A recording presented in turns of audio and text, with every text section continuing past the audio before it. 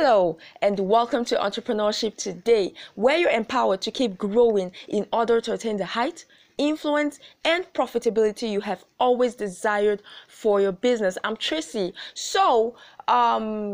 This I think today is rounding up it's a roundup of the Global Entrepreneurship Week that is being celebrated globally.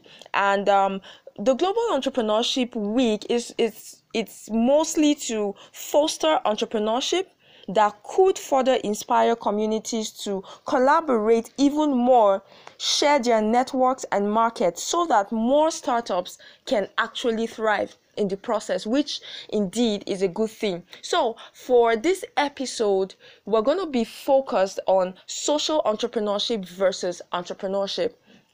And so if we're to categorize entrepreneurs, we could say that there exist business entrepreneurs, they also exist social entrepreneurs. And basically, or in summary, we could say that the business entrepreneurs, they're more of profit oriented, they're more of revenue oriented. What are the figures? You know, what's how much is on the table? How much are we going to get out of this? While the social entrepreneurs, they're more value oriented, they're more impact oriented, and in some cases they could be so passionate that they're not even, in fact, the money, the profit aspect of it is zero. When it comes to expectations or strategies on how to gain some form of revenue in the process. So, but there's a third category that I want to emphasize on during the course of this show, which is the people I would describe as the entrepreneurs in between. Yes. These people are able to strike a balance between revenue generation as well as, the impact aspects of what they do. They're able to see how they can bring all together. And let's look at some, just a few areas in which they do this. The first is that they're able to influence their environment positively while generating revenue streams in the process, right?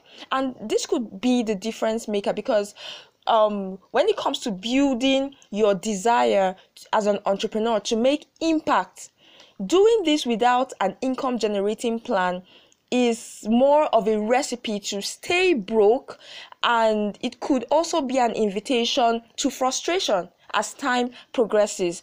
And another point is deciding to project qualities of entrepreneurs in between, that's deciding to project that category could contribute positively to even helping to craft or adopt well-defined strategies that could contribute greatly to the overall success of not just the entrepreneur but the enterprise itself. So in other words, if you choose to want to be that entrepreneur in between, there are more advantages than disadvantages because it puts you in a better place, right? So, and I would like to state here that to everyone listening to the sound of my voice on this show, I am so sure that you can tell exactly what category you belong, right?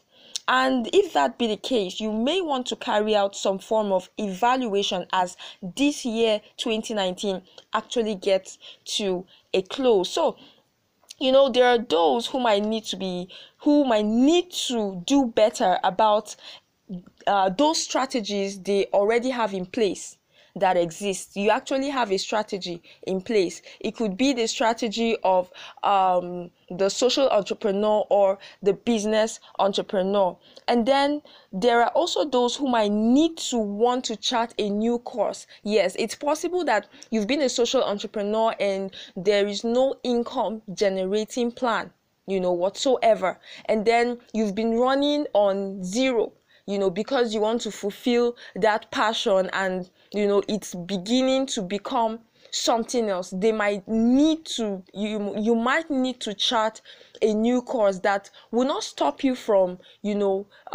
pushing that value and that impact, but then there would be other plans in place that could enable you to fuel, that project, that initiative, whatever it is you are doing, right? And for the business entrepreneurs, it could be that you may need to introduce something that would be of benefit to those who are likely to receive what you do, or even prospects, generally, and then it could still enable you to generate that revenue that you have always wanted to, sustain in your business, because of course cash flow is the blood, of every business. So it's indeed very important. And then all in all, it would be really rewarding to know that you, my listener, did listen and you still took some form of action, after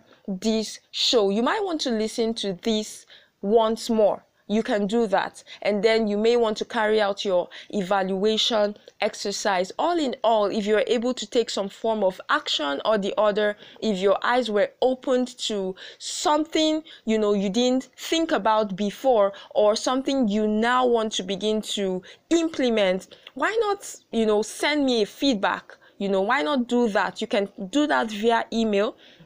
And that's tracyekageufoma@gmail.com, or you can search me on the various social media handles, and I would be glad to connect with you. Or you can also send me a voice message on this platform, and I would be glad to listen to you. So thank you so much for your time invested on this show, and until I come your way next time, peace out.